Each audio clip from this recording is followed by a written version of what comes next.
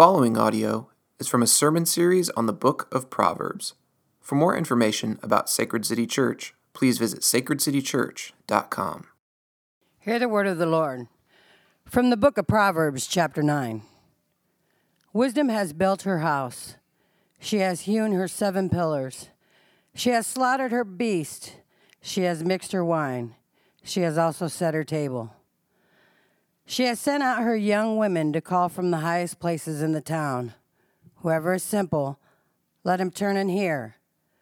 To him who lacks sense, she says, "Come, eat of my bread and drink of the wine I have mixed. Leave your simple ways and live, and walk in the way of insight. Whoever corrects a scoffer gets himself abuse, and he who reproves a wicked man incurs injury.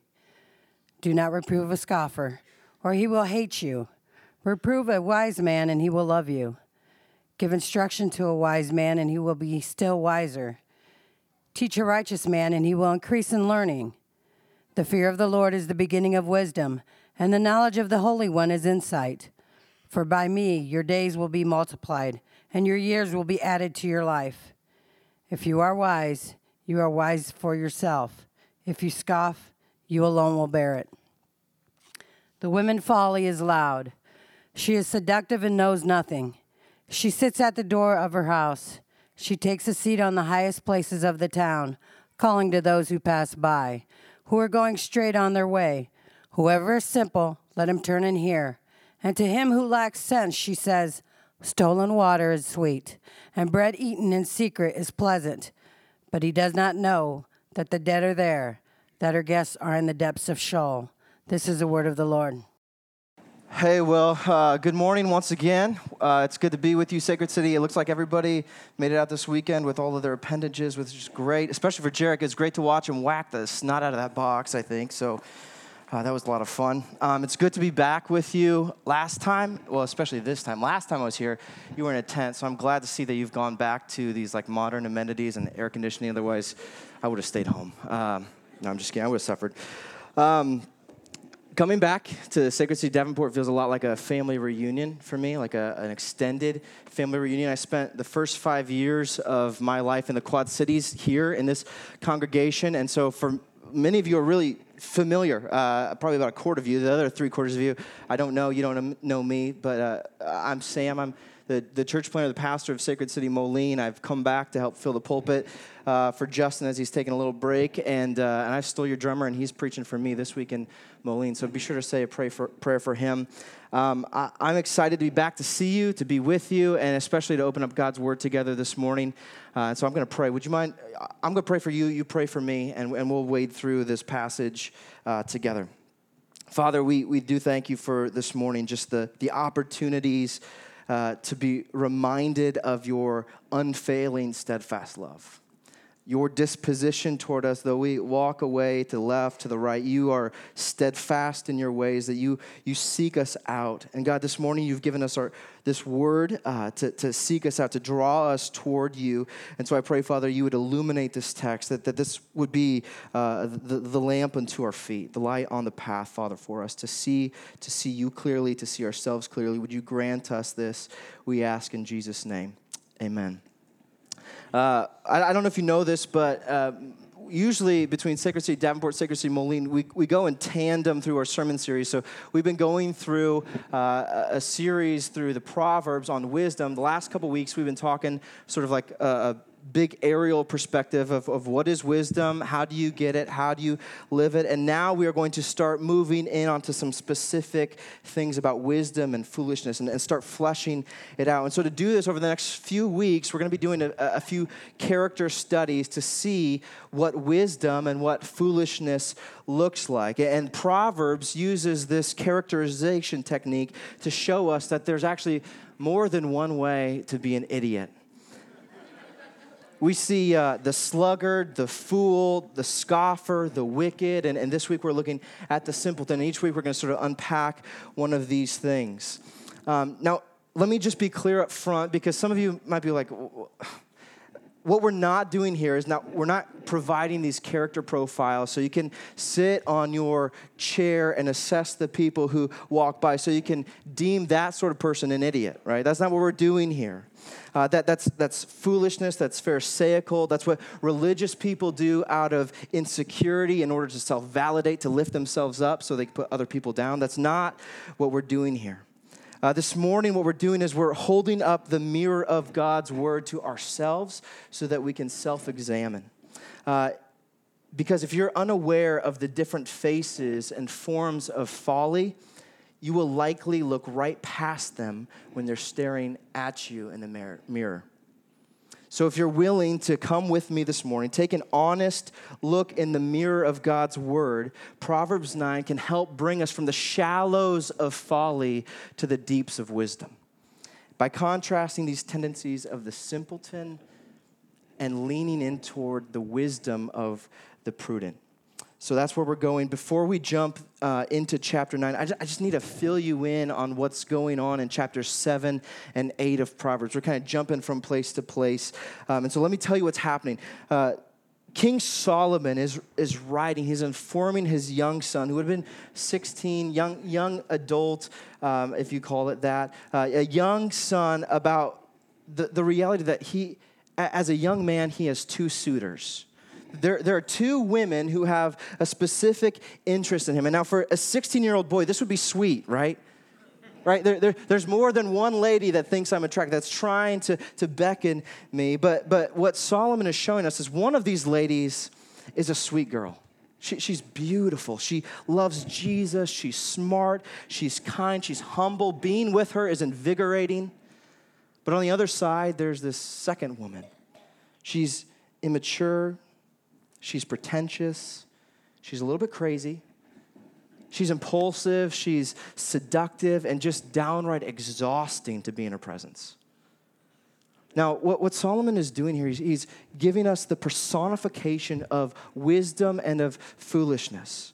And he's telling his son, look, son, both of these women are making advances on you. In fact, when we look at Proverbs 9:13, and actually at the beginning of Proverbs 9, we see this playing out. In Proverbs 13, we see woman folly making her advances. She's loud, she's seductive, she's shallow in that she knows nothing. She makes herself visible to intentionally distract and actually sabotage any who might pass by. She offers this insincere yet open invitation, kind of like a hunter who would bait a trap. He doesn't really care what animal it is that falls in the trap. He's just looking to get something. So she doesn't care who it is that falls in her trap, but she's targeting a specific type of person. She's targeting the simple. You see this in Proverbs 9:16. She says this is her loud cry, her seductive cry. Whoever is simple, let him turn here. And to him who lacks sense, she says, stolen water is sweet and bread eaten in secret is pleasant. Now, it goes on to tell us in verse 18 that there's a great danger. There's peril for the simple. If you're a simple person and you fall into her trap, there is danger ahead. It says, but he does not know that the dead are there, that her guests are in the depths of Sheol. Now, this is a poetic way of saying that if you're a simpleton, if you think simply, your life could take a very bad turn really quick. The simple are always one decision away from complete catastrophe, of completely blowing up their life. This is just not good. Now, you might be thinking, well, what's wrong with being simple? What's wrong with being simple?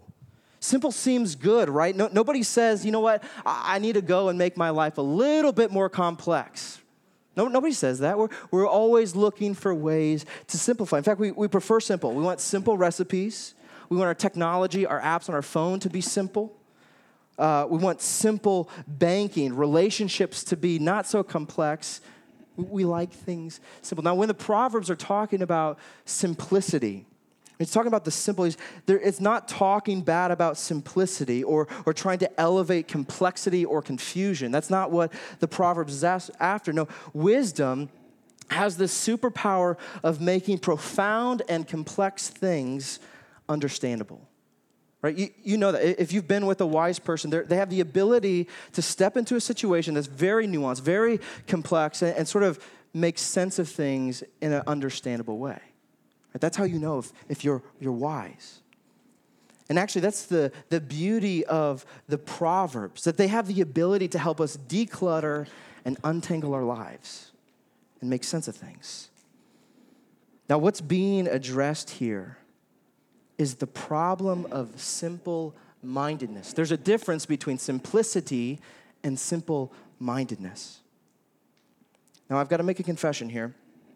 Outside of the Bible, The Office might be the source of media that resonates with me the most. I don't know if you know The Office, right? TV show.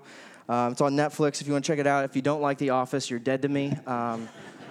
No, I'm just kidding. But it's really going to take the gospel in order for us to be friends. And honestly, when I think about passage, and really when I examine my life, I kind of tend to make sense out of things by just like clips of The Office in my mind. And every time I write a sermon, I have at least 10 different illustrations that I could use from The Office, but I always practice self-restraint. I don't go there. But if there's ever a time that calls for an Office reference, it's this passage right here. And rather than trying to explain it, I actually want to give you the pleasure of watching this short clip. So, Phil recruited me to sell these cards, and now I am recruiting. Who's this guy again? Don't worry about Phil. He drives a Corvette. He's doing just fine. Okay. Calling cards are the wave of the future. These things sell themselves. This is calling cards. You know what? That's a nice attitude, Ryan. I'm just helping you invest in your future. Sounds like a get rich quick scheme. Yes. Thank you. You will get rich quick. We all will. Can you lose a lot of money on that other investment, that one from the email? You know what, Toby? When the son of the deposed king of Nigeria emails you directly, asking for help, you help. His father ran the freaking country, okay? All right, so raise your hand if you want to get rich. All right. No, how is this not a pyramid scheme? All right, let me explain. Again. Phil has recruited me and another guy. Now, we are getting 3 people each. The more people that get involved, the more people who are investing, the more money we're all going to make. It's not a pyramid scheme. It's not even a scheme per se. It's...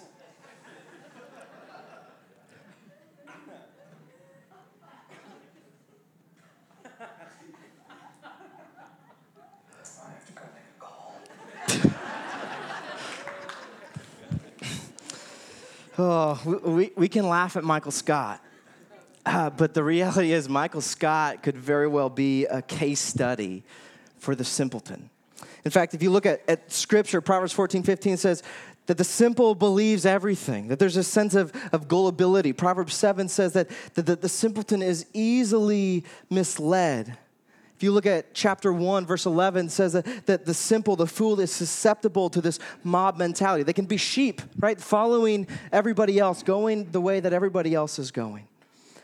They give very little thought to things. They jump on their instinct. And when we look at this phrase, they go without sense. It's a logical thing, right? There's a sense where cognitively they're weak, but it also means that they're lacking heart. That not only can they think things through, but they're very rarely thinking about other people and how their actions or decisions might affect them.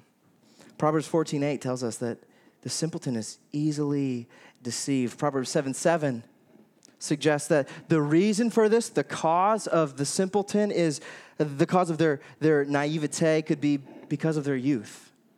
They're just young. They don't understand. They can't see things the way that maybe older, wiser people can say. It's like my 5-year-old son who always insists, ask me a question, and I give him an answer. I'm trying to frame it up for a 5-year-old, and he goes, oh, yeah, I knew that already.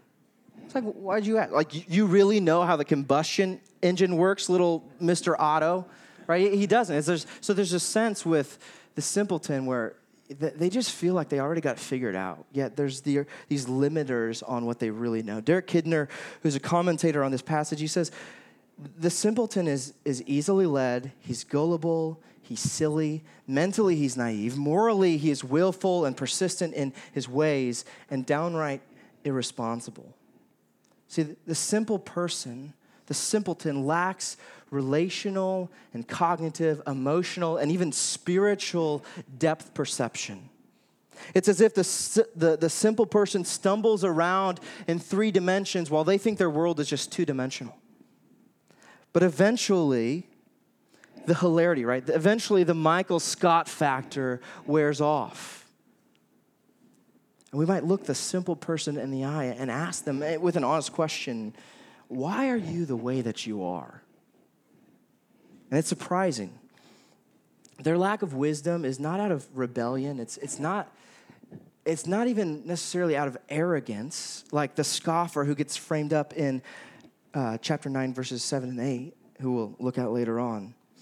No, the reason why the simple person lacks awareness is because they just lack self-awareness, an awareness of others, the nuance, the complexities of life. And so for them, it's easier to just sort of be in the dark. It's easier to be oblivious than to do the hard mental work, to do the hard relational work of seeing things from a different perspective.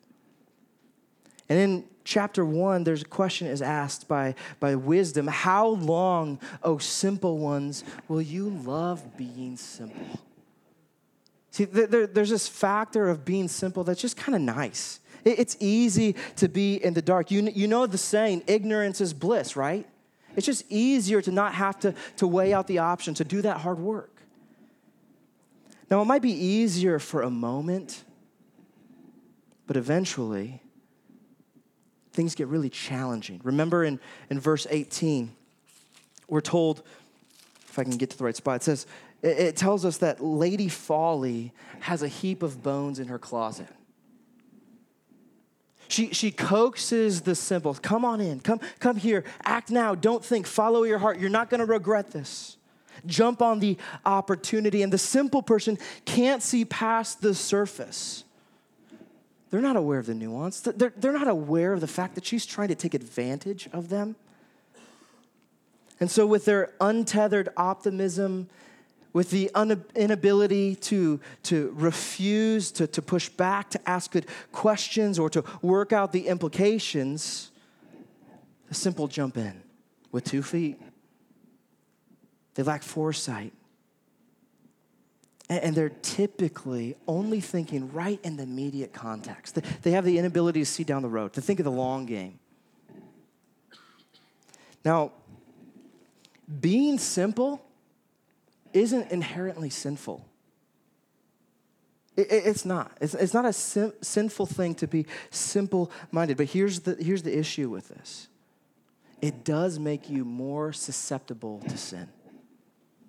If you're simple-minded, you are going to be more prone to temptation.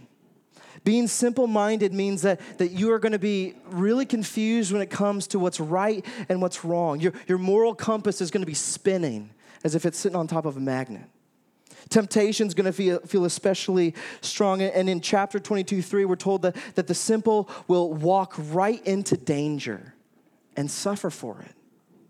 In fact, that's what we saw in verse 18. Proverbs 132 says it even more severe. The simple are killed by their turning away. Now, when we lay out the tendencies of a simpleton, we can all admit, right, this is sort of a reckless way to live, right? Nobody's like, sign me up for that. Nobody wants to be the Michael Scott. Nobody wants to be the characterization of the simpleton that we find in the Proverbs. And as we sit and play with this idea, we might even be able to pinpoint other people in our lives who like that kind of lines up with more with that person less than me. But here's the key to wisdom. The key to wisdom is being able to pull up the mirror of God's word and take a look in it for yourself and give yourself an honest evaluation. Are you willing to see the foolishness in yourself? Do you see the allure of bad girl folly disguised in the way that you use your finances? Right? I mean, we just did a money series a while back. We talking about investing eternally and being generous towards others, toward God. Right? Yet Lady Folly is like, just spend it on the here and now.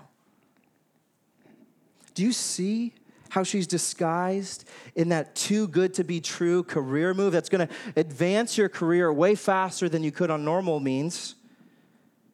But the problem is that it takes you away from community, it takes you away from mission.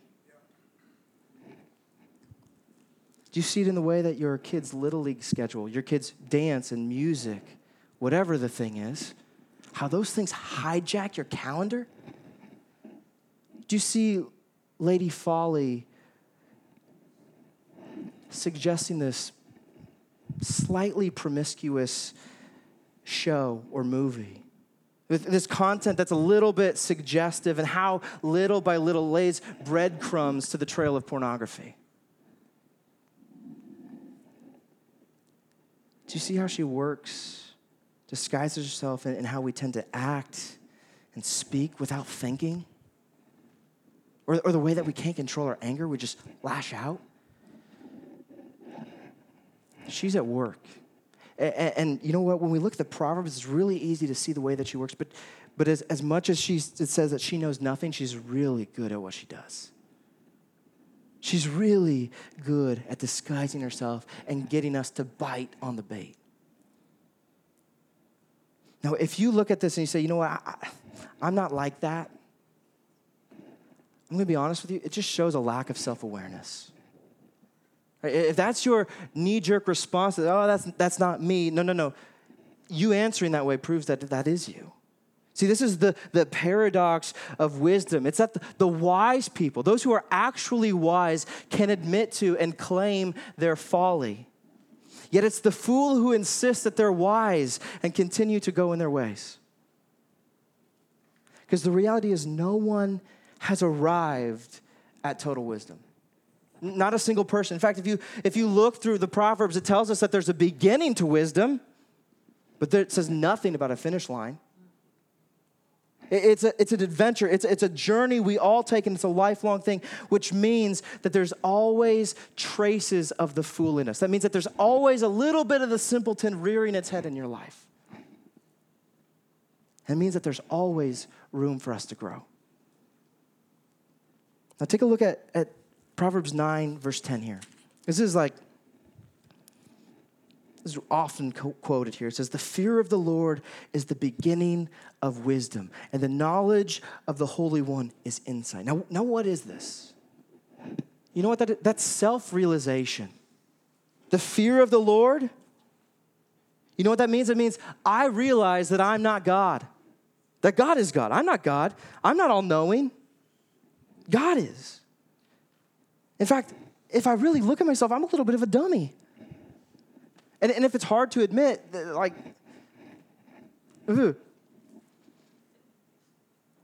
we can really take an honest evaluation of our life and say, you know what, I don't know the intricacies of life. That there are gaping holes in my awareness and my understanding of reality, of others, and of myself. And because of this, we can be easily enticed, easily duped into foolishness, and some of us will actually go willingly. Now, Ray Ortland is pastor down in Nashville, part of the Acts 29 Church Planting Network, one of my spiritual heroes.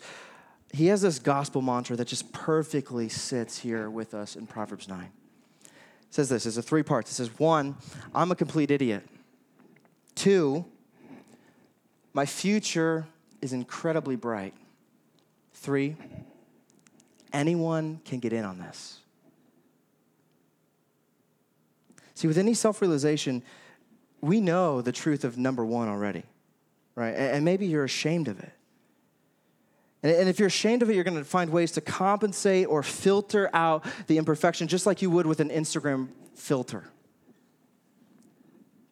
But when you know the gospel, it frees us to admit our folly. It frees us to admit our failures, and it allows us to stop posturing and really come to grips with the fact that, man, I am a bit of an idiot. And it's only when we understand the truth of point number 1 that we're shocked by number 2 and 3 of the mantra. And in fact, you look at verses 1 through 6 of Proverbs 9, and it lays it out very clearly. Now, if you look, in verse 3, we see that Lady Wisdom says she's built her house. Now says, verse 3, she sent out her young women to call from the highest places in the town. She's sending her own out to go and echo the call that she has made back in Proverbs 1. She's crying aloud at the streets. Those who are foolish, come to me. Now, she might not be as obnoxious as the woman Folly, but she is inviting. She's making an honest invitation. We see this in verse 4. Whoever is simple, let him come and turn and hear. To him who lacks sense, she says, come, eat of my bread and drink of the wine I have mixed. And she's spared no expense in her preparations. Verse 1 tells us she's built a nice house. It's not this little shack that woman Folly has. She's got the 7 pillars. She's slaughtered her beast. She's mixed her wine. She's set her table. She's given us a noble place to sit down, a hearty meal to eat, mixed with this fine wine, mixed with spices to taste even better. She's laid out a nice setting for us to sit down. She's the hostess with the mostess. And if you look at woman Folly and woman Wisdom and you compare them side by side, you can see woman Wisdom has a superior quality to her environment, to what she offers at the meal, than the stolen bread and the stale bread and the stolen water. And what's noticeable are the difference of intentions between Lady Wisdom and Lady Folly. Now, they're both calling the simple. Right? Both Lady Folly and Lady Wisdom, they're calling the simple to come near. But Lady Wisdom calls the simple in order to give, not to take. She calls to uphold and elevate them, not to take and abuse from them. And so we can see that this is, when you put them side by side, the contrast is bleak. If you remain simple, it's not going to end well for you. In fact, it's going to be like a living nightmare over and over. Groundhog's Day on a living nightmare. But if you leave your simple ways, if you step into the house of Lady Wisdom, you pursue wisdom, you'll find life. You'll find that your future is incredibly bright. In fact, look at verse 6. Leave your simple ways and live and walk in the way of insight. Now, the good news is that this invitation that Lady Wisdom makes, there's no prerequisite for wisdom to take her up on the offer. It's not. She's calling. It's almost an exclusive invite for the simple-minded, for the fool. No matter how foolish, no matter how simple-minded you once were, or even this morning you were, she's calling you to get in off the street, to come put your feet up, to come eat and drink. And this invitation isn't based on what you have done in the past. It's based solely on her kindness and goodness and mercy. See, this is the reality, that anyone can give him. Any fool is welcome to cross the threshold of her home. Now, something happens. When you make that decision, it's like, woman Folly looks like she's up to no good. I think I'm going to come into Lady Wisdom's home.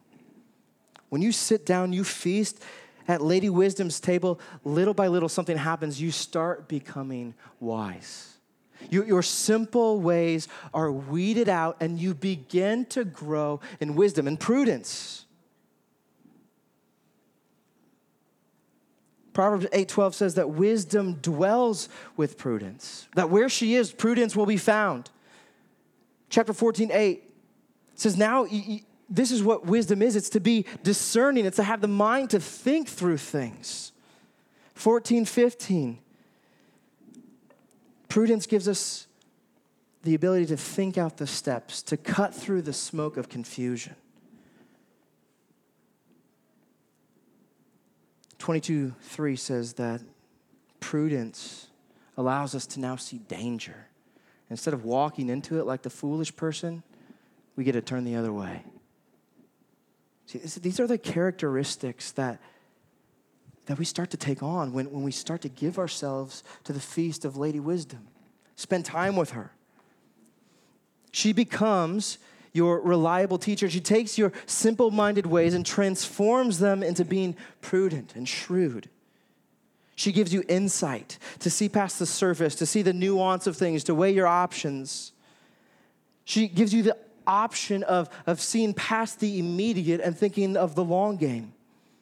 She fixes your moral compass that was once spinning and you couldn't tell what's right or wrong. She starts telling you, here's the path. Here's the way to go. Here's what's good. Here's what's right. She gives us the ability to fight temptation. To see that temptation is just out to destroy us. Like we think of the enemy who's out to steal, kill, rob, destroy, all that business. Right? That's what foolishness is doing. Trying to deplete us. But here we see how wisdom is offering us something better, and she's giving us the opportunity, the options of warding off the schemes of evil. Or in other words, Lady Wisdom, as we sit at her table, she gives us moral, emotional, relational, and spiritual depth perception. To see that things aren't always the way that they appear. That there's always another dimension of things. There's always another angle. And if we're able to see as she sees, we're now able to navigate life and its complexities. And the reason that we're able to go with the hard way, which that's the thing. Lady Wisdom or Lady Foolishness, she makes it easy. And the woman of wisdom, it's a hard way, but it's the right way. It's the good way. And when we've encountered her, we understand her goodness, her good intentions for us, not to harm us, but to elevate us. And when you do so, when you see her goodness, you start to live. Right? Verse 11 tells us that your days are multiplied, that years are added to your life. Now that's a pretty cool thing. Everybody, time is a domain that sits on everybody. And one of the distinctions between a wise person and a foolish person is the ability to navigate time. It's not that you might live longer, right? If you stick a paperclip in an outlet socket, you're going to probably not live very long. So wisdom will get you a little bit there. But wisdom is also this, to take the time that we have and make the most of it, right? To use it for good. So days are multiplied, years are added to your life. Now, do you see how this all points forward to Jesus? Do you realize that the parallels of Lady Wisdom and Jesus are uncanny? Just like Lady Wisdom invites the fools in off the street, God's love is designated for spiritually foolish people. God's love is made for sinners. Those are the people that his love is intended for. It's not based on merit. It's not based on our ability to make wise decisions or to do the right thing or know what's sin and what's not sin. His love for us is based solely on his goodness and mercy. And like Lady Wisdom, who extends a sincere invitation to come on in, so is God's invitation. He says, come on, come be part of the family. Like I want to adopt you. I want to give you a new support system. This is one of the reasons why community is so important for us. It's like to have people to walk towards wisdom with, to have people say, you know what, this seems like a foolish thing to do. We want to help you. We want to be part of your family. We want to grow toward the right thing. So there's this invitation, pull up a chair, come feast, come eat, taste how good this is, taste how sweet this wine is. All at no cost to us. Yet this cost for such a delicious meal cost the host everything. That God, he didn't just send Lady Wisdom sends out her young women. God doesn't, he did for a while. He sent out prophets to say, hey, come back to God. It didn't work out so well. What did God have to do? God had himself stepped into reality. God, the Son of God, Jesus Christ, came down from the epicenter of wisdom in heaven where God is and steps into the foolishness and the brokenness of this world. And it cost him everything. That Jesus actually takes on the consequences of our cosmic foolishness, right? To be in Sheol, to see the brokenness, to know the pain, the agony of the foolish decisions that we've ever made. And Jesus tastes that. so we don't have to. And instead of Jesus getting the reward for his ability to live wisely, because there's one person who's only ever lived wisely. That was Jesus. Even King Solomon, who was the second wisest man on earth, you look at the book of Ecclesiastes, he's telling you his foolishness. But instead of getting the reward of his prudence, of his shrewdness, of his wisdom, Jesus gives that to us. There's this exchange. Jesus gets our consequences. We get his reward. And with that, we now have the freedom to honestly admit our failure. Right? See, the chorus of the saints, the chorus of the church is, man, I am messed up. I am a fool. But look at how steadfast God's love is. Look at how much he loves. Not because I've done anything great. If anything, I've done anything to take away, to detract from God's love, but yet he loves it. He pours his love out on me. And with that, we have this ability to admit our failure, yet be incredibly solidified and validated in love with Jesus Christ. And just like Lady Wisdom is a teacher, now Jesus is our teacher. He's teaching us how to live wisely, how to navigate the brokenness of this world. Ephesians 2 tells us that you were once dead in your sins, following the course of this world and the prince of power of the air. See, we were, in sin, we were sheep headed to slaughter. But because of God's love for us, Jesus was a lamb who was slain for us, so we wouldn't have to be. And now, we have the ability to step out of the pattern of the world and follow a better teacher. That God has made us alive in Christ. It's given us immeasurable riches, right? That our future is now incredibly bright. And here's the good news. Anybody can get on it. The invitation stands for anyone. Now, who wouldn't want that? Who wouldn't want that? Who wouldn't want to step into this beautiful mansion that God's prepared for us? See, as we behold Jesus, as we see what he's given us, we become prudent. We become shrewd. We become wise. We have the ability to navigate the confusing world and do it for the glory and fame of Jesus. Not to say, not like we professed this morning, not for our own boast, but that our boast would be in the Lord and what he's done. To the ability to sidestep sin, to fight temptation, to walk in God's ways and find not just a few years, not just a couple days, but find eternal life. Now, if you really believe that, if you believe that God has done that, he's gone out, he's sought us out, brought us in, given us a family, given us a meal, a feast, then God is going to do what Lady Wisdom does and send, like she sends out her young women, he's sending us back out into our city. He's sending us out, because there are a lot of people out in our city who are just getting punished by their foolish decisions. And it's the grace of God that compels us to go and proclaim, listen, there's a God in heaven who has left heaven, come down, and wants to bring you into the family. See, this is what we celebrate when we come to the Lord's table. We remember that it was Jesus' body that was broken. It was blood that was shed. So ours wouldn't have to be. And it's a family meal. We come together. That I can look across the aisle and say, man, I know I'm a fool. And the person across the aisle, I'm a fool too. But listen, this is what God does for fools. He gives himself up so that we can become wise, that we could know the wisdom of God in Christ. So let us come to the table this morning, confessing our foolishness and clinging to the hope of Christ, that in him we are made wise. Father, we thank you for your gospel this morning, that it finds and seeks out undeserving sinners. God, we ask that this meal would strengthen us, that it would give us the fortitude to pursue Lady Wisdom and say no to the woman of folly. God, that we would delight ourselves in your ways, that we would walk in the footsteps of Christ. And God, in doing so, we would know just how kind and sincere your love is for us. Win us over, God. Align our hearts with yours. Make us wise and help us to number our days. In Jesus' name we pray. Amen.